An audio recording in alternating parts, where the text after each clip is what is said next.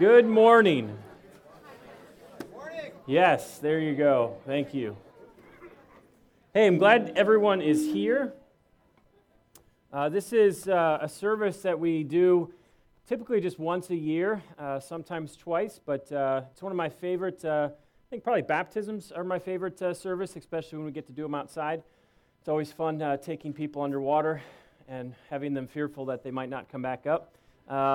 So baptism services are pretty awesome, and I love this service, which is just called Share Your Story or Celebration Sunday. And as Rob was praying earlier, some of you might not have actually known that we're doing this today, and that's okay. But what we do once, twice a year is just take time to hear stories of what God is doing in people's lives. And it's not to make much of ourselves or make a big deal about us. But it's to just celebrate and say, hey, God's at work in my life, and we're not sharing the life stories of, what happened when you were an infant and someone dropped you on your head and all the trauma that caused. And it's just to say, you know what, over the last 2 weeks, over the last 2 months, over the last year, 6 months, somewhere in between, I've just really seen God moving in my life in new, refreshing, unique, powerful ways. So I'll plant that seed of maybe God would have you today share a story, and you might say, well, I'm not really much of a public speaker. That's quite all right. So neither am I. So I would invite you certainly just to think about how God would use what He's doing in your life, maybe to inspire or encourage or bless or challenge someone else, because I've often found that what God is taking others through, and when I hear that and I see how they're responding and reacting and just ultimately what God's doing, I find great encouragement and just blessing from God at work in other people's lives. So certainly be thinking about what God would have you share as a testimony to Him and as a way to bless the folks that are here today. Pretty excited. We've got, as you came in on your chair, our new life group trimester is starting in a few weeks. And the whole church, we haven't done this before, but the whole church is going to be walking through the same study. And it's a study called The Gospel-Centered Life.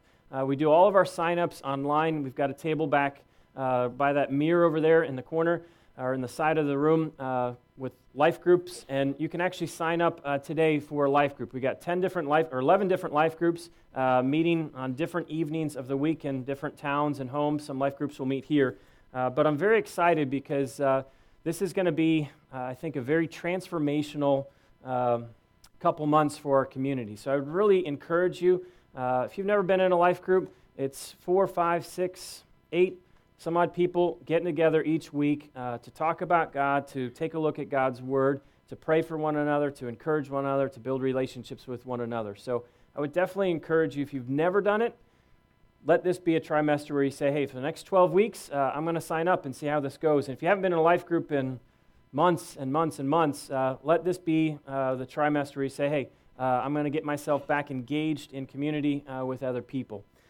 Next week, also, just to let you know, we're doing this once a month right now, is we do community luncheons. And so I would encourage you, obviously, come to church, bring some friends with you, and following church, we'll have some lunch and talk about some of the things that are currently happening, some of the things that are upcoming. So this morning I was reading, just daily reading, and I happened to be in Genesis chapter 11. And, we've just finished this series called I. And the whole heart of the I series was to say, you know what? We have a choice. We can make our lives about us, where we're at the center, an I-centric life. All of the decisions, all of the commitments that we make, all of our actions and reactions, behaviors and attitudes, just all of these things, they're either going to be driven by I at the center of my life, or they will be driven by God at the center. And so we spent, I think, 6 weeks talking about, let's not make life about us. And so in my reading this morning, I was in Genesis chapter 11, and this is a story, a very quick story, in Genesis chapter 11. It says, now the whole world had one language and a common speech. As men moved eastward, they found a plain in Shinar and settled there. That's Babylonia. And then verse 3, chapter 11 of Genesis, it says, "They said to each other, 'Come, let's make bricks and bake them thoroughly.' And they used bricks instead of stone and tar for mortar. Then they said, 'Come, let us build ourselves a city with a tower that reaches to the heavens, so that we may make a name for ourselves and not be scattered over the face of the whole earth.'" There was a conversation that took place thousands and thousands of years ago when some people gathered. And I love in verse 3, they just said, they said to each other. And at this moment, it's like, what are they going to say to each other? Someone's got to have a plan or a purpose of what they're going to do and how they're going to lead other people into that plan. And the plan was, we want to build a city that when people look at this city, they will see this specific tower and they will be in awe of us. They will be in awe of who we are as a people. They will come to this city and they will look at this tower and they will bow down, so to speak, and say, wow, these are some impressive people who built such a great city with such a great tower. They said, "Come, let us build ourselves a city so that we can make a name for ourselves." The whole heart of the I series was, let's not do that. Don't live life to make much of you. Live life to make much of God.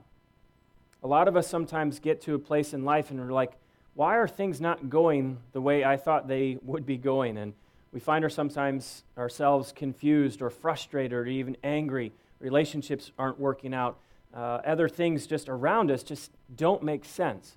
And it's at that point you ask yourself the question, well, I wonder if it just doesn't make sense, or I'm frustrated or confused or just baffled, bewildered at what's happening in my life, because I'm actually at the center of my life.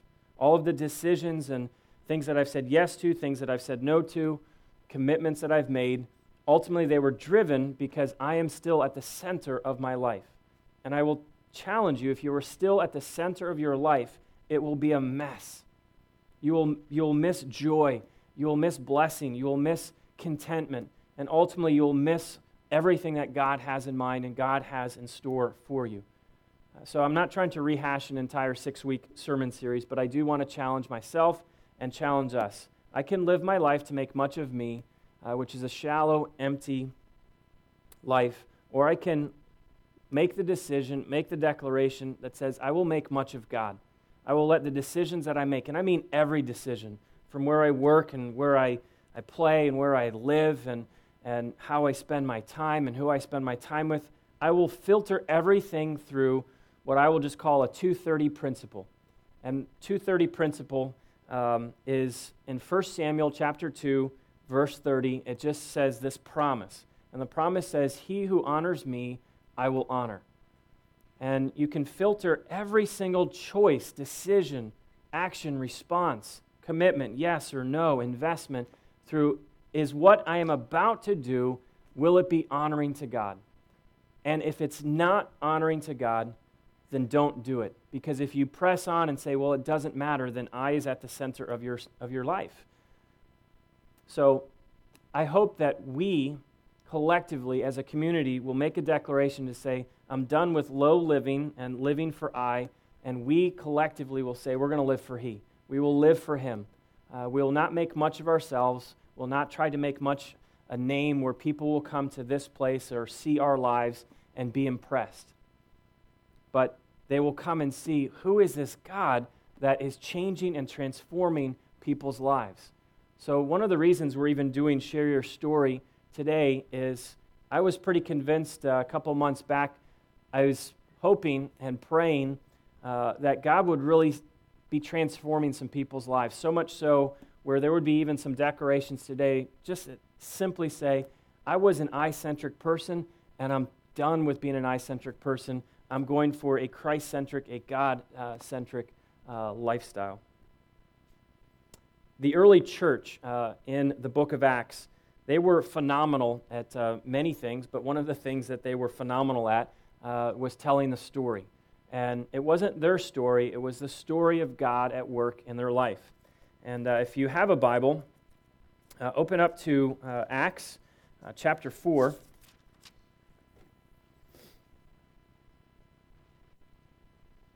Acts chapter 5. And there's some phenomenal things that are happening. This used to just be a band of about 12 guys. Then one chose to end his life, and there was 11. And then the 11 began to spread the word, and there was a community of about 120 people. And then Jesus, when there was about 120 some odd people that were following him, looked at this very small community. It looks like there's roughly 90 to 100 people, so almost a community, something like this. And he said, go change the world.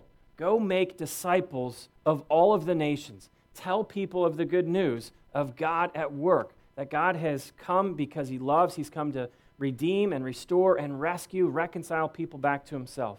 And he gives them a mission, a mandate to go out into the world with the message of the good news of the gospel. And they do that. And not too long after that, this band of 120, they found a preacher amongst them. His name was Peter. And Peter stands up and tells people about God. And God is alive, he's living, he's active, and he loves. He's come to be in relationship with his creation. And something phenomenal happens when he preaches this message in Acts 2. The people were cut to the heart. And they say, if this is who God is, and if this is what God has done, what should we do? And Peter's response in Acts chapter 2 just said simply, stop living for yourself. Repent, don't walk that way, now walk this way, with God at the center of your life. That was his response. And 4,000 people made a decision to say, all right, we were headed that way, but now we're walking this way. And there was just phenomenal stories taking place when thousands of people were making a decision to walk with God. The apostles, meaning the leaders, the pastors of the church in the first century, this is Acts chapter 5, verse 17. Then the high priests and all his associates, who were members of the party of the Sadducees, these were the religious guys. They were not in favor of this new thing called Christianity. Verse 17, this party of the Sadducees, they were filled with jealousy, and they arrested the apostles, and they put them in public jail. But during the night, an angel of the Lord opened the doors of the jail and brought them out. And this was the mission, this was the mandate, this was the message that this angel from God who came to rescue them from a jailbreak, he says this in verse 20, go, stand in the temple courts, he said, and tell the people the full message of this new life.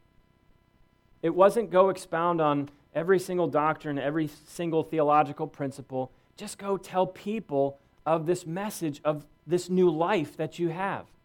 You don't have all of the answers. You don't even have all the questions to figure out to ask yet. But you know that you have new life because God has infused new life in you. And go and tell people. And what's amazing is they were arrested in the temple courts. And the angel says, go back to the very place you were just kicked out of and keep telling people the message of this new life that you have. Bless you. I believe that there's a lot of newness of life here in our community. Some of you have made a decision years and years and years ago to walk with God, to turn away from making much of you and turning to making much of God. Some of you have made that decision even in the last few weeks or last few months. If you're here today and you have a story to share of God at work in your life, where you just publicly want to say, God, I thank you for this, or I thank you for that. It doesn't have to be a 10-minute message. It could be a 10-second, God, I just want to say thanks because I sense your presence in my life in a new way, and that's it. So I'm going to pray, and I always offer this challenge. By the time I'm done praying, I would love to have someone sitting in the chair ready to go to share a story. It's always hard being the first person to go, but maybe God would have you be that person to come first and kind of break the ice and share your story of God at work.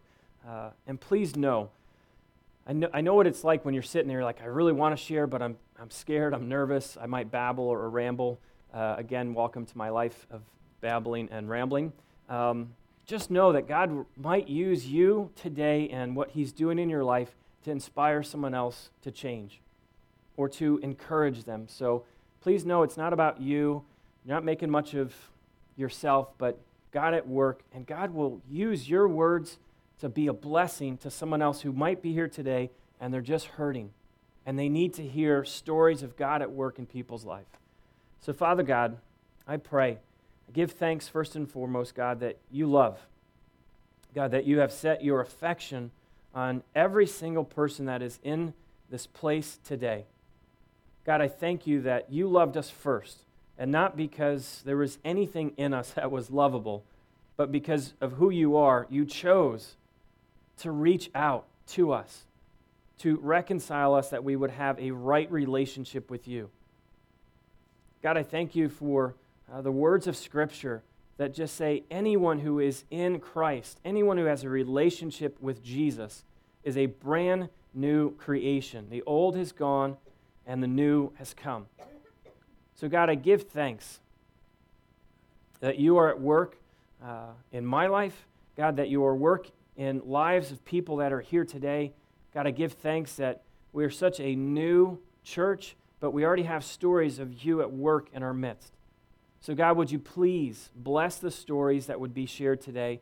And God, I pray that we would hear well what you have to say to us today through these stories. So God, would you please open wide our hearts, open wide our minds. God, please protect us from silly things of being jealous of what you're doing in someone's life that we don't sense you doing in our lives. God, let there be a great, overwhelming sense of encouragement and blessing and challenge and inspiration in our midst today. And God, these are stories about you at work, and let our focus, let our hearts, let our minds be to give you thanks and to give you praise, because you are a God who is alive, who is active, and is working in us, with us, and around us. We celebrate that, and we give you thanks. I pray that in Jesus' name. Amen. Jennifer Bates.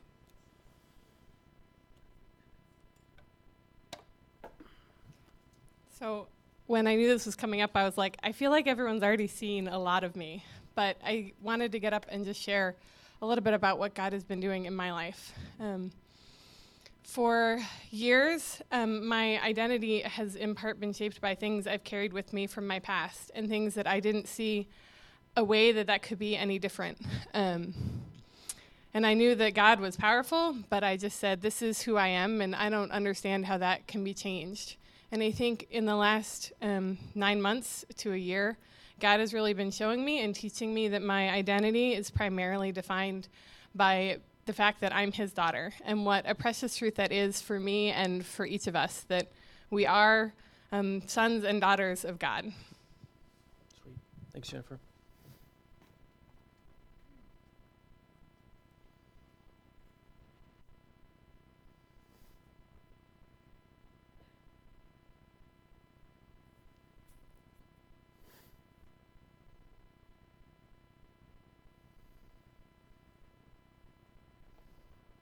Just so you know, I'm not going to try to kill the awkward silence and make jokes. So I'm cool just to sit up here for the next hour long. So if no one comes up, I'll just read my Bible to myself.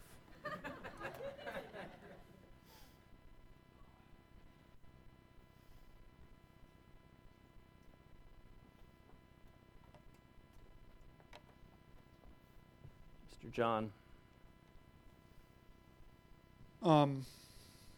Still haven't really figured out how to use a microphone, but just I guess real quick what God's doing in my life, and then kind of where I see God leading our community in some ways. I think for me, it's been a process more recently where I've really felt that God's just been moving in my life, challenging me to grow in discipline and really just step up and be a real man. I think for a lot of my life, I'm very competitive, and so I've really it's been an ongoing gift comparison. Like, God, why did you gift that person in that way but not me? Or why did you bless someone with that opportunity but not me? And so what I think God's been doing in my life is really saying, don't worry about other people, John. Worry about what I've set in front of you and the challenges that I've put in your life, and step up and be a man about it, and keep growing and keep moving forward. And so that's what's going on in my life. It's been a real time of growth and a blessing for me just to have God working in my life and to see God working in other people. As well, too, I was one of the things I get to do frequently, which is a real blessing for me, is to meet with Michael And I was meeting with him earlier this week, and Michael just said something that has kind of stuck with me since then, and it's just a simple phrase of God has more. And as I think about us as a community, that's really something that resonates with me. It's just the idea that God has more for us than where we currently are right now.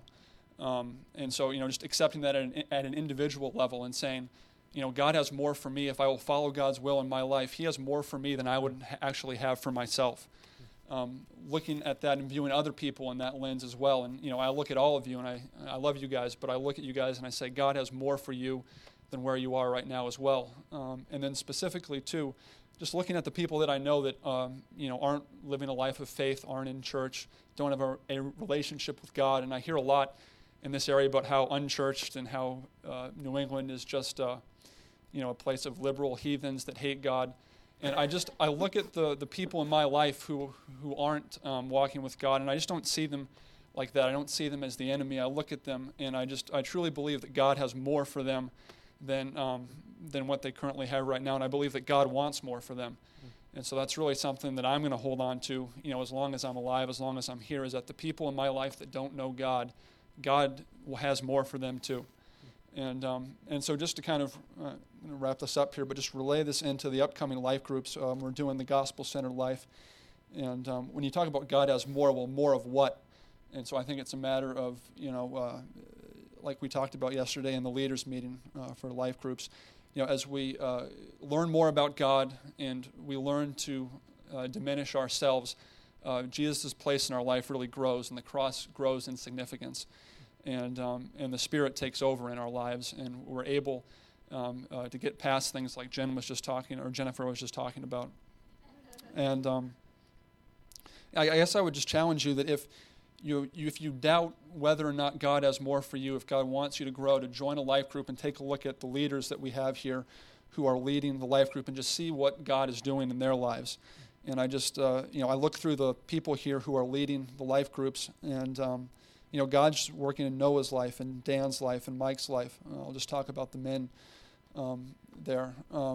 If you join one of their life groups, you're going to be challenged to grow, and you're going to see God at work in their life, and you're going to want that for yourself. So, thanks, John. That's all I've got. That's great. As John was just sharing, the Lord just brought a verse to mind, and it's, and I hope as you hear John,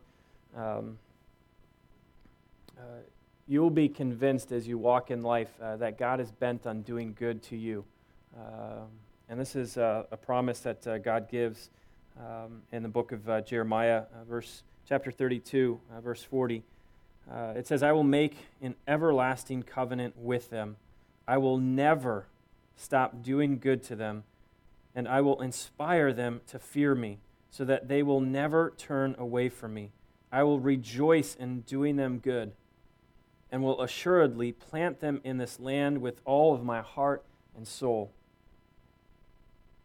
Verse 40, I will make an everlasting covenant. I will never stop doing good to them. That's why I personally want to live a God-centric life, because the God that has invited me, saved me, rescued me, and invited me to be in a relationship is just bent on overwhelming me with his goodness and his presence. And so, John, thank you for sharing that. DJ. God is at work in our lives. I actually have a great opportunity to lead a life group this next trimester. And yesterday, as we had our meeting, I went home last night and I was just praying about what I could share today. Because a lot's been happening in my life over the past couple of months. But I too can get nervous sometimes and just get all jumbled. And I'm like, but God, I know you have something for me to share today. And so a big thing for me was I came to Genesis kind of recently, August of last summer. And when I came to Genesis, last night I put down, a couple of phrases like God at work in our lives and what is our center. And I know when I came here, my center was unforgiveness, stubbornness, trust issues, and resentments.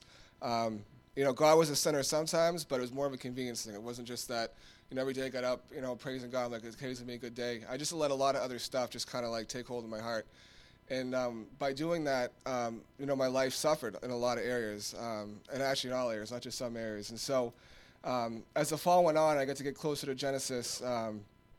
God challenged some things about me with my job, about, maybe changing, moving on to different jobs, different things like that. But I didn't really want to hear it yet. And so October 30th of 2009, I lost my job. And it was a huge thing that day. I remember just leaving work and never in my life being in that kind of position, ever. I always had something lined up. Something was always in its place. I always had that security that I could handle things on my own. And I was just like, I have nothing right now. And it was an intense feeling, but at the same time, there was freedom in that. I remember as the days went on after that, I met with Michael a lot, talked to a few people in here.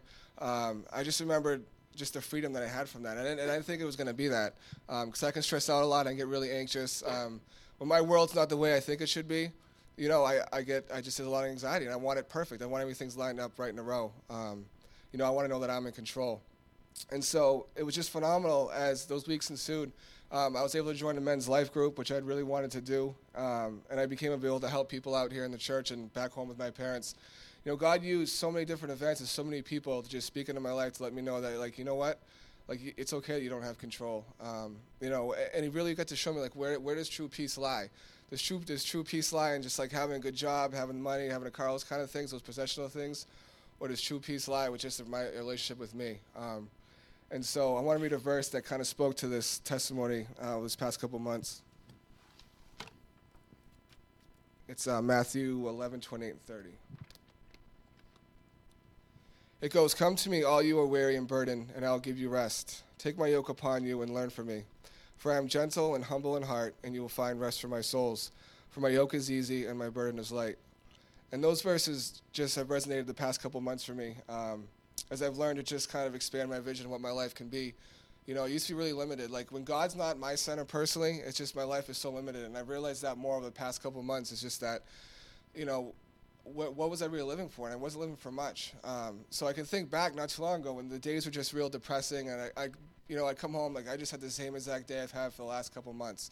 Just things were so mundane and so boring. I'm just really encouraged to lead a life group. I'm really encouraged by learning what a center of God really is like in my life, because I know what it wasn't like, and I'll always keep fresh in my mind. But I'm just excited to expand my vision, to be part of this church, and just to learn more what it is to have a humble heart, and to let God have the yoke today.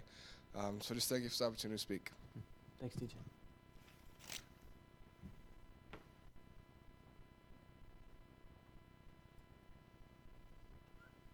Hey, all the way back from Colorado. I know. Welcome back. Thank How was you. Christmas? It was awesome, actually. Nice. Did Chris get you a good present? Yes, he did. What did he get you? Perfume. Perfume. Uh, All right. Well I done. don't think it's because I smell bad or anything, but I didn't want to I say think anything, it was but sincere, I'm glad you're back. Thank you.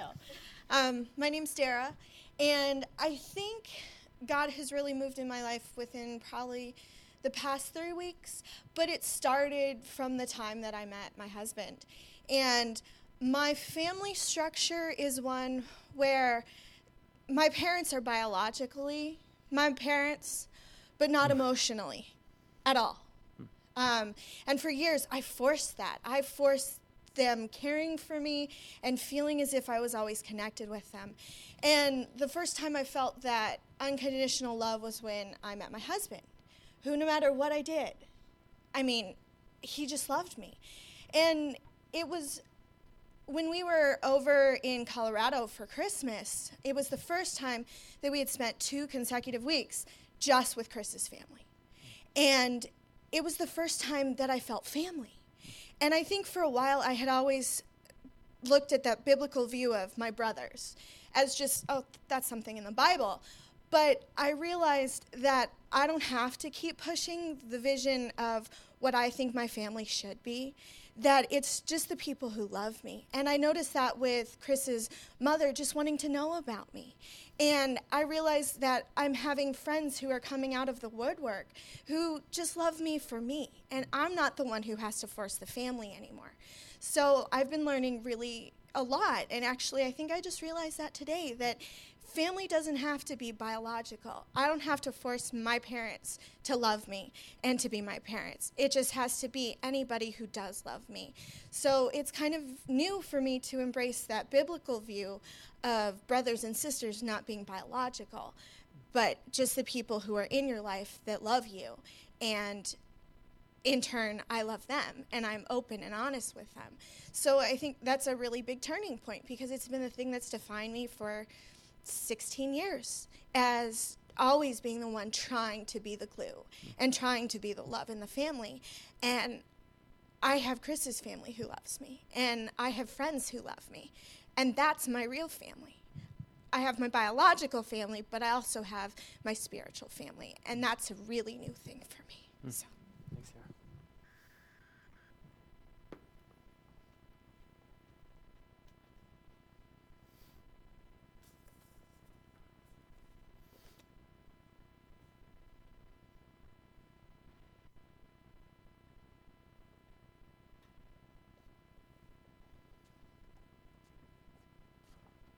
Hello, Suze. Okay, so last night I was sleeping and I woke up, and I used to write a lot of songs when I was younger, but I haven't really gotten around to that in a while. And no, I'm not going to sing for you, just so you know. But I want to read you just the words that kind of came out. I've been doing a lot of thinking lately. And this is kind of where my heart desires to be right now. It's not necessarily where I am with God, but I'd ask you all to pray for me. I'm going to spend the next 3 days kind of on a spiritual retreat by myself with friends that I don't see often. But hopefully I'll have a lot of alone time. So anyway, when I think things, I text them to myself. So that's why the phone. Anyway. So it basically says this: my heart breaks, how long it takes, waiting for you to come. My mind is full, I desire to know if you really are the one, or should I wait for another? It was so long ago, I don't know if I'll ever come back. I hold hope so I can cope, and I don't have a heart attack. Should I move on and weather the storm of my soul? But you said you would come. You said you were the one. I want to believe you. You said you loved and that you went above, because you wanted to bring me to you. So how do I go on living? How do I keep believing? But I'll hold to the words you said, I'll hold to the way you led, and I'll hold to the faith you gave, and I hold to the Spirit to save. I hold on to you. I don't know how faith grows, but I think that mine is. My heart believes, and my soul cleaves to the God who lives. So I will wait for you. And then it just goes back up. You said you would come. You said you were the one, and I want to believe you. You said you loved, and you went above because you wanted to bring me to you. How do I go on living? How do I keep believing? I hold on to the words you said. I hold on to the way you led. I hold on to the faith you gave and the Spirit that you sent to save. I hold on to you. I hold on to you. Suze, let me pray for you right now. Father God, thank you for just Suze, that you are at work in her life, and God, she's specifically asked that we as her community, spiritual family, just be praying for her. So we do that now, and God, pray these next 3 days would be powerful. God, I just pray she would connect with you, she would hear your voice. So God, please, I know that you are very generous, and I pray that Suze would experience your generosity in these next few days.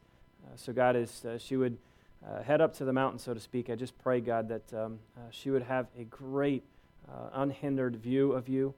God, that her ears would hear everything that you would have to speak to her, to challenge her with, to encourage her with, to bless her with. God, that she would literally come back over this, by the end of the week, very much so looking different because she met with her Creator. So, God, do a good thing, do a great work with Suze, but please, be generous to her in these next few days as she seeks your heart.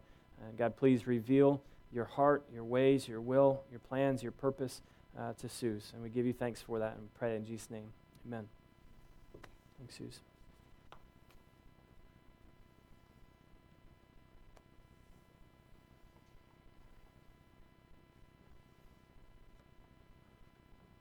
Lori?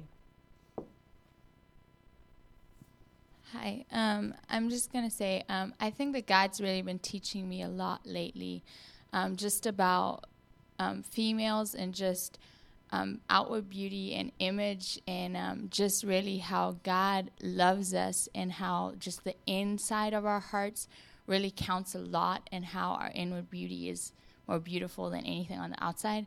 And I think I've just been convicted of just, I sat in a coffee shop with a girl the other day, and I went through, hey, let's write down all the lies that we've been told. And it was like a whole page full of lies that we've been told by culture, that we've been told even in church circles. And so I just felt like really convicted after Suze shared that a lot of lies have been constructed. And so I then took Psalm 139 and said, all right, so what are the truths of the Bible? And the girl started to be like, wow, I'm fearfully and wonderfully made, and just never knew that that's really her value and her worth. And so I think I've been really convicted of just deriving our strength from Christ and inward beauty versus looking at people on the outside and always judging, assuming on the outside. So that's pretty much what I've really been challenged with. But God really just laid on my heart to share with you Proverbs 4 today, and I tried to memorize some of it, but then I'm probably going to get a little on the end. So I'll just go ahead and try to see. Listen, my sons, pay attention and gain understanding. I do not give you sound learning, so do not forsake my teaching. When I was a boy in my father's house, still tender and an only child of my mother, he taught me and said, lay hold of my words with all your heart. Keep my commands and you will live. Get wisdom, get understanding. Get wisdom, get understanding. Do not forget my words or swerve from them. Do not forsake wisdom, and she will protect you. Love her, and she will watch over you. Let me see. Love her, and she will watch over you. Let me see. Here I go. Wisdom is supreme, therefore get wisdom. Though it costs all you have, get understanding. Esteem her, and she will exalt you. Embrace her, and she will honor you. She will set a garland of grace on your head and present you with a crown of splendor. Listen, my son, accept what I say, and the years of your life will be many. I guide you in the way of wisdom and lead you along straight paths. When you walk, your steps will not be hampered. When you run, you will not stumble. Hold on to instruction. Do not forget it. Guard it well, for it is your life. Do not set foot on the path of the wicked or walk in the way of evil men. Avoid it. Do not travel on it. Turn from it and go on your way. For they cannot sleep until they do evil. They are robbed of slumber till they make someone fall. They eat the bread of wickedness and drink the wine of violence. The path of the righteous is like the gleam of dawn, shining ever brighter till the full light of day. But the way of the wicked is like deep darkness. They do not know what makes them stumble. My son, pay attention to what I say. Listen closely to my words. Do not let them out of your sight. Keep them within your heart. For it is life to those who find it, and health to a man's whole body. Above all else, guard your heart, for it is the wellspring of life. Put away perversity from your mouth. Keep corrupt talk from your lips. Let your eyes look straight ahead. Fix your gaze directly before you. Make level paths for your feet, and take only ways that are firm. Do not swerve to the right or the left. Keep your foot from evil. And I think in learning that verse, I think we all learn the verse, above all else, guard your heart, for it is the wellspring of life.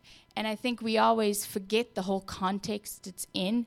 And I think God's been really convicting me that we can just put one verse on a bulletin board, but it really doesn't mean a lot if you don't see it in total context. So that's just really what God's really been speaking to my life and my heart to. Thanks, Lori.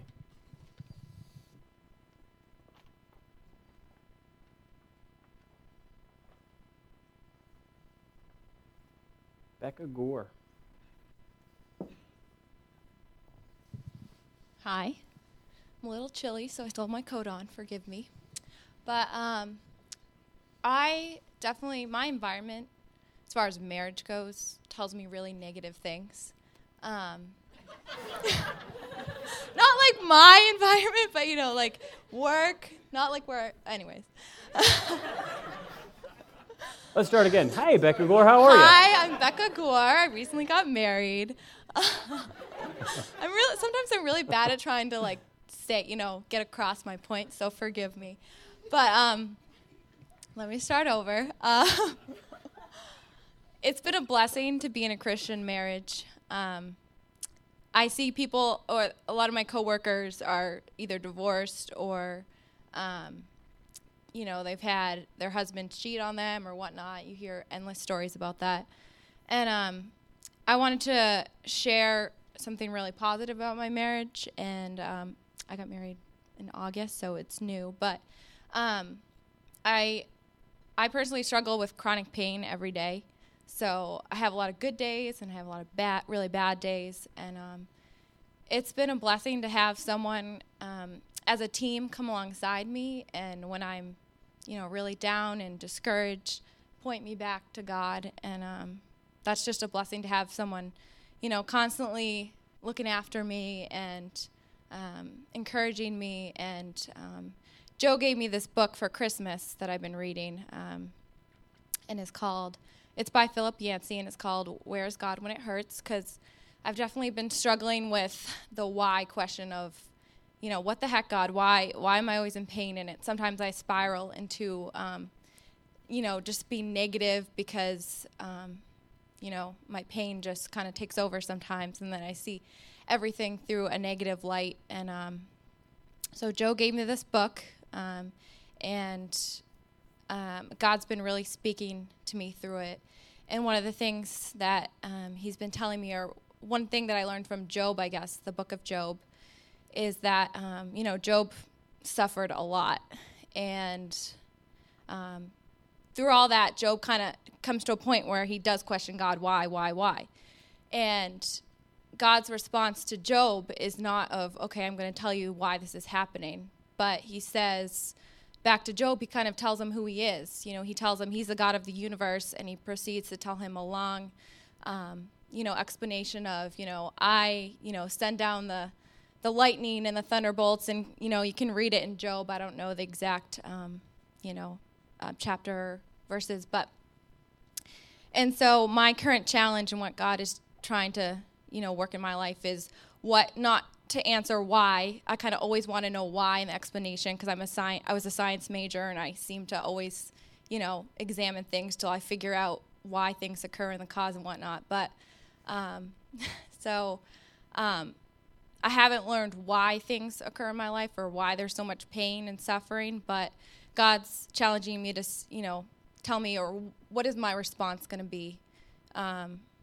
And God can really use you if, you're really just, what is my response? Is it going to be bitterness and anger and frustration of trying to understand why, or am I just going to deal with it and try to have a positive response and see where that can lead me and what God can use me for? So that's what I've been learning, and that's my challenge right now, is what my response is going to be to my suffering, specifically physically with pain. So, Beck, if I can, let me pray for you real quick. You guys would pray with me. Father God, thank you just for Becca. Thank you for just being at work in her life. I give thanks, God, for the gift that marriage has been to Becca, and I know to Joe. God, I pray that they would continue to just grow and increase in their love for one another, and even more, God, that they would grow and increase in their love for you. But God, we've prayed for Becca on numerous occasions.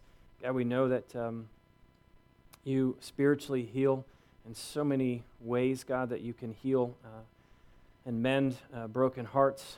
God, you can, as Laura even shared, you can heal minds that have been just lied to. And God, you can set free and heal hearts and minds and souls.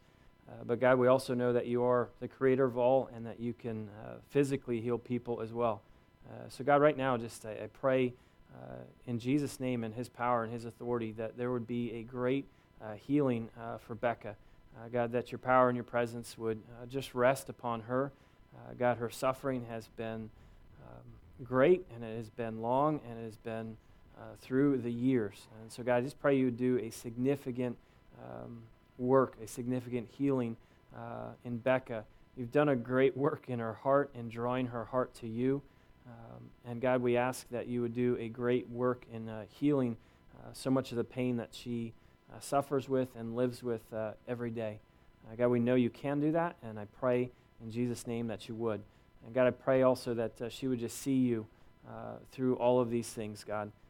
I know she's talking about Job that, God, he had heard of you, but he saw you through his pain and through his suffering. So I pray that Becca's vision of you would increase in her life. We pray that in Jesus' name. Amen.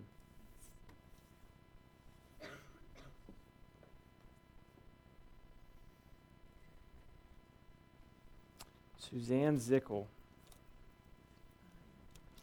This is Suzanne Zickel, and she is awesome. Not that no one else is awesome, but she's awesome. And you haven't seen Suzanne in a while because she's been hanging out over in Africa. And I think it was in January of 2009. I remember praying for Suzanne with Genesis shortly before that, sometime in November, December. I'm getting old, so I forget my dates. And I'm just really thankful that you're here today, that people can obviously get to see you and hear some of the things that God's been doing just with you. But I sent Suzanne, I think, an email yesterday or the day before, just encouraging her that I'm really encouraged. Obviously, I love some of the things that Suzanne is doing. She's been doing some missions work through a community called Mercy Ships, and they just do some phenomenal things of coming alongside people holistically, spiritually, mentally, and Suzanne does some pretty awesome things physically, medically speaking. So I was definitely encouraged by that, and she's got stories. Really, you came up so I could talk about you. So, but one of the things I wanted to encourage you with publicly, and so that you would also know, is that God really loves obedience. And one of the ways that, actually not one of, the way that we communicate love to God is being obedient. And so when God calls us to do something, to say something, to go somewhere, or be somewhere, or not do something, the way we have an opportunity to communicate love to God is through obedience. And so Suzanne had a pretty sweet setup working down at Children's in downtown Boston and had kind of the career path going. And God interrupted her life and said, I've got something different for you. And she stepped into that, and she said yes. So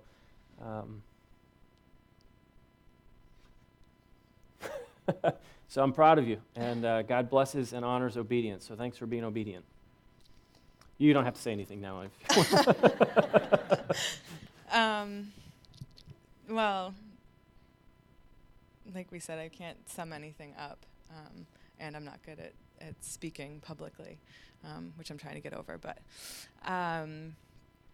I've learned a lot of lessons, and the first one, about a year ago, was really starting to learn that God loved me enough to find me even an ounce worthy of going and doing the type of work in Africa that I felt was required of me, because I'm a fairly new Christian of a few years, and if I described my life, it would be wretched before that. And so the first lesson in love, which I think was the resounding lesson of all of them that I learned, started then when I was sent out.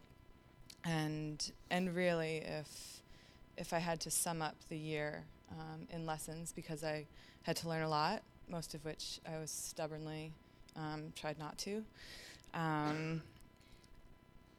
With God loving me enough, I felt like He was teaching me how to love in return, and it took going to Africa and being among the culture of Africans and the children in Africa for me to start learning what love really looks like. And I remember I read someone who wants to love with abandon. And I looked that up, and it's to love without consequence, regardless of whether it's gonna hurt or it's gonna bring you joy. God wants us to love with abandon. And this year I had worked with children and adults with end-of-life care, hospice nursing at home, and lost more children than I did adults. And talk about the most unlikely person in the world to become a missionary was me, and the most unlikely person to be able to even face another day after a child has died is also me. And God, again, just taught me with each one just the lesson of loving with abandon and loving harder and more the next time I encountered that.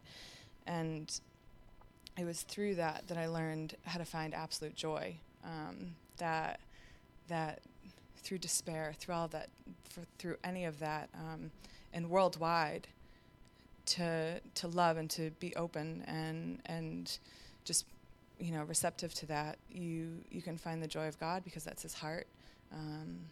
Loving and being in His love is that. And I remember there were so many times where I was like, God, seriously, why am I doing this? Like, after just frustration or stuff like that. And it was always, God, because you first loved me. I do this because you first loved me. You loved the most unlikely, wretched person, and sent me to learn these lessons while staring into the eyes of a child in Africa, which is awesome. But yeah, it really was surrender and accepting the love of God that gave me abundant life. And I can't wait to go back next week and start experiencing it. I mean, obviously I experience it everywhere I go. That's a lesson that I've been able to take home. But yeah, just the honor and privilege that God, He didn't choose me specifically. He told everybody to go out and to love thy neighbor and to love with abandon and to do those types of things. I just happened to get to do it in a cool place and be excited about it. Thanks, Suzanne. If I can, let me pray for you. When are you taking off? The 20th. The 20th.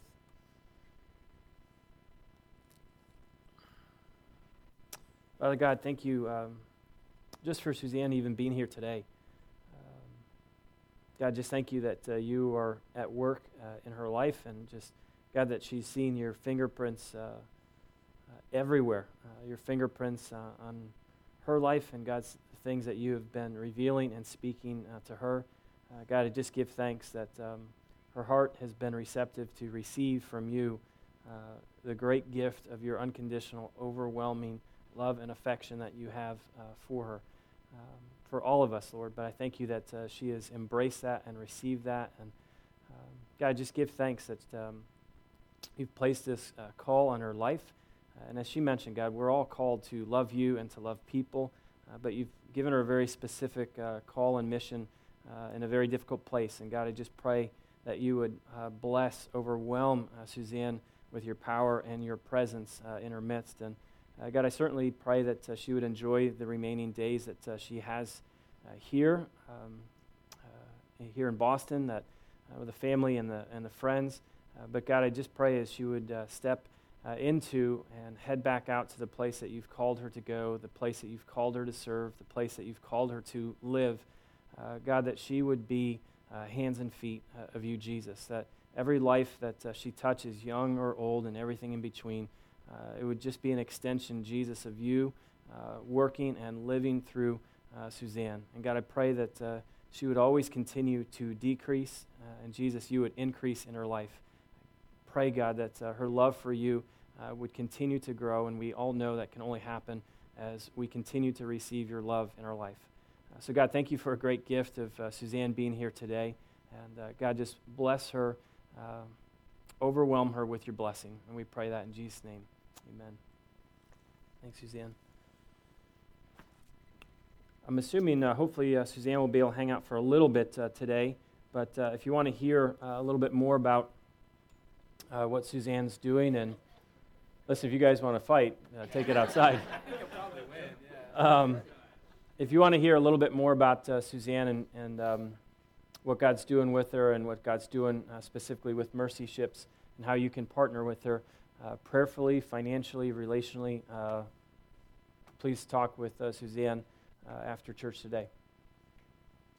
He backed down. Wow. That's really kind of him. He's like my fighting coach, too. What's up with that, man? What are you doing? All right. Chris, welcome back from Colorado. Thank you. That's I'm the perfume guy. So yeah.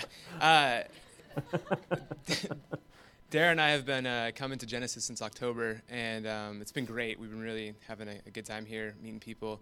I think Michael and I met at Chipotle, his favorite spot. Shocking, I know. Yeah. And he told me about this, and he was really encouraging about, hey, you should get up and say something. And so I went home and I told Darren, and I was excited, and I was like, man, I want to say something really profound. I want to what is God showing me that's amazing, and what can I do that's just mind blowing? And in good wife fashion, she said, don't do that. I'm a seminary student, and I'm halfway through my seminary career, and I think it's really easy for me, and a lot of the guys on the campus, but especially me, to get caught up in, I'm learning some really cool things. In the process of learning cool things, I lose my childlike faith. I lose faith, I get to pick apart the Bible word by word, and it's pretty exciting.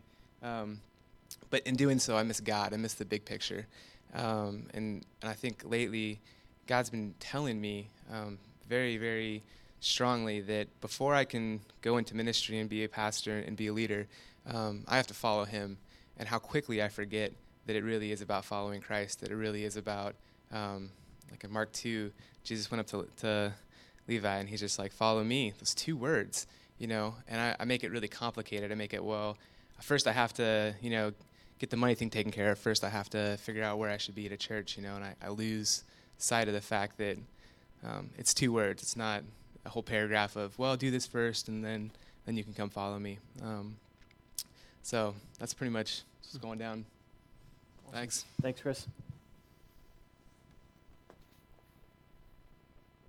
Joe Gore. Hello, Michael. How are you? I'm doing good. How are you? Pretty good. Good. Laurie with the cool accent came up here and said a lot of the women get lied to as they grow up, and society tells them lies and creates lies, and they feel like they have to meet this image that everyone's looking for. In the same way, society and Satan and the world does the same thing for men.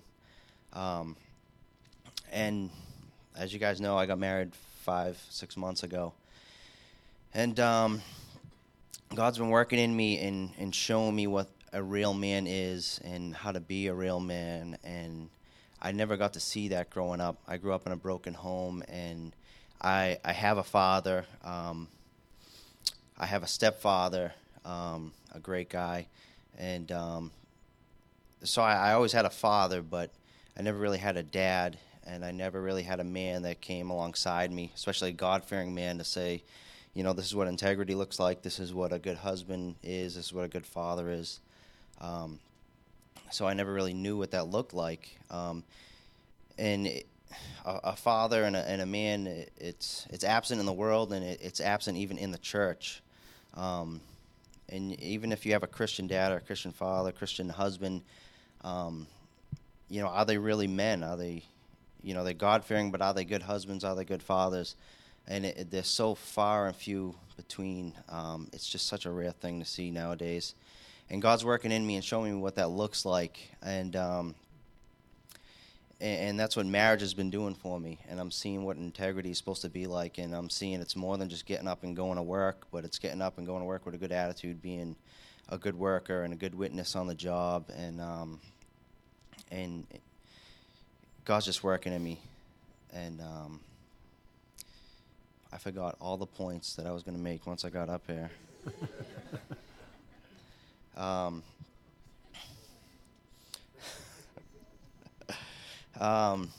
It's just God's working in me, and it's just really tough. I'm learning that a man is not someone that messes around on his wife. when he's away at work, and my father cheated on my mother, and he committed adultery, and he taught me so much in his mistakes. He showed me what a man isn't more than he showed me what a man is.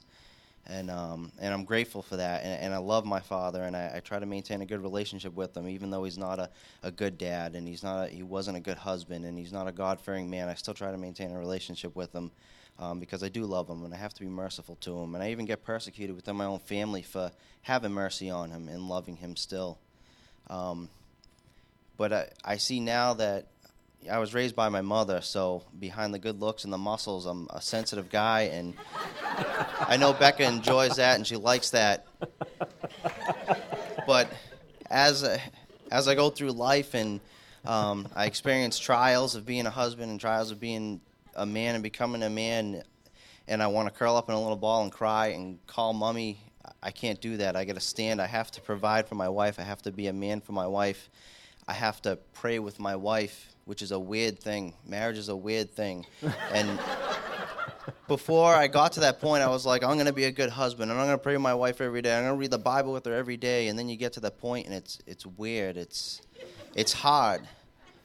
You have opposition. It's weird being vulnerable and sharing weaknesses and praying. And it's so hard. But God is working in me, and He's shown me what it is to be a man and what it is to be a good husband. And there's so many lies out there. A man is not someone who can throw back a six-pack and burp loud and hit a punching bag and swear and all this. That it's just so many lies out there, and it's foolishness. It's foolishness, and there's just, even within the church, it's hard to follow a good. There's no one setting the way, blazing the path of this is what a man should be. And Jesus is the ultimate man. And I never understood that until I found out what a man was. A man is someone who takes responsibility, who takes the sins of his children and goes to the cross and says, I'm going to pay the price for this. I'm going to take responsibility for this. I'm going to provide for you guys. And Jesus gave us the ultimate example of what a man should be and what a man is. And that's just what God's been working in me, and it's tough. And I know that the man God makes me tomorrow and the husband God makes me tomorrow is the great father that my kids are going to have that I didn't have, and the great husband that my wife is going to have that my mother didn't have. And so I just want to encourage you guys, if you guys are single, cherish that time, work on yourself, becoming a man, so that when you get to that point, when you do have a wife, you can be that much better. You can show what a man is, especially a godly man. And guys, if you are already married, cherish those times of trials and tribulations, because God is working in you and God is working through you to make you that man that you need to be. Thanks, Joe.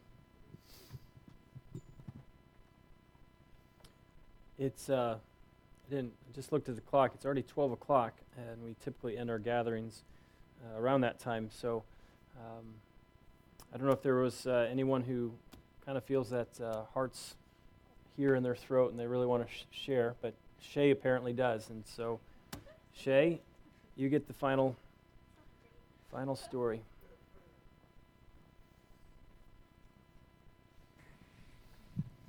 Sorry, this is really hard for me. Share your story is something that I sit there and I'm like, no, God's not at work in me, or no, God is, but no one cares, or does it matter to anyone else? So this is me saying, God has definitely just been so good, and what He has done has been hard. I've had lots of conversations with people where we're talking about, just feel like I'm in the fire, and God is just taking things off of you and just making you this new person. And my analogy is, I feel like I'm just on that potter's wheel, and God is just, taking the old rough parts of me and, smoothing them out, and then, when you get dry, He just drenches more water on you, and you're like, dang it. Which is really how you feel when you're in it. You're sitting there and you're like, oh, come on, God, really, are you done with me yet? And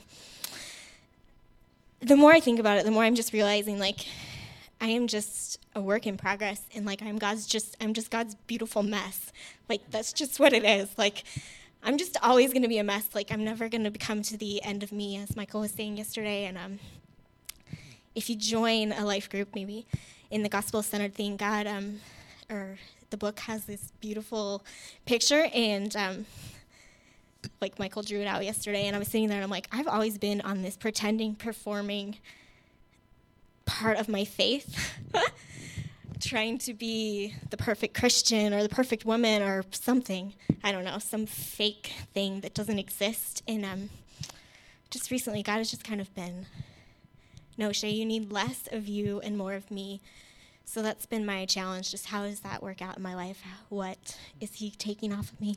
So that's it for now. Shay, thank you. Thank you to everyone who shared, and I know there's probably more who would be desirous to share, and you can. So I would ask that just because we'll close our time here doesn't mean you can't share your story. I like how Shay just said it. We can believe that no one cares and no one's interested, and that's not true. So I pray that we would always be a community. We have Begin, which speaks to we desire people to begin a relationship with God, no matter the spectrum where you might be. And might be beginning for the first time or beginning anew. But we have this thing called Belong, that there is something deep within each of us. We were created within community, by community, for community, meaning we were created by a triune God to be in relationship with Him and to be in relationship with each other. And we're not created to live alone, keeping to ourselves what's happening in our world. So if you had something that you really wanted to share today, please tell someone. Hang out after church for a while. Go to Chipotle for lunch and swap some stories over some fine cuisine. And the third aspect of our mission here, we've got Begin, inviting people to walk with God, to belonging to a community that does care, is authentic, is genuine, is real, is dynamic, is biblical, will challenge, will encourage people to get over themselves and get on board with what God's doing. And then the Believe just speaks to, the 5-10 testimonies that you heard today. God's changing people. He's transforming people. It's because of what we believe about God that is making a difference in our life. It's not that I'm working harder at being a better person. I can't self-help myself. I can't self-anything. But God at work in my life makes a difference. And it's that belief that transforms who we are and who God's calling us to become. So we're going to celebrate communion as we do each week. I'm going to invite the worship team to come back up, and we celebrate communion every week. I hope it doesn't get old for you, because every week we can come and we can take the bread, dip it in the wine or juice as a way to say, Jesus, thank you for doing for me what I could not do for myself. I couldn't save myself. I couldn't work my way to you, God. I couldn't be perfect enough. I couldn't do enough good deeds. And Jesus came and lived a perfect life. He did not sin, went to a cross and paid the penalty so that you and I would not have to. And that penalty was eternal separation from God, so that those who would have faith in Jesus, His life, His death, His resurrection, would have peace with God. There's a great verse in Romans 5. Spent some time on this yesterday, but Romans 5 just says, therefore, since we have been justified through faith, that belief, we have peace with God through our Lord Jesus Christ. There's only one way that you and I can ever have peace with God, and His name is Jesus, and it's His work on the cross that we can have peace. So if you're a Christian, you've made a decision to have peace with God through Jesus, you've made that declaration, then come, take a piece of the bread and dip it in the juice or wine and say, Jesus, thank you for dying for me and being raised back to life so that I can have newness of life as well.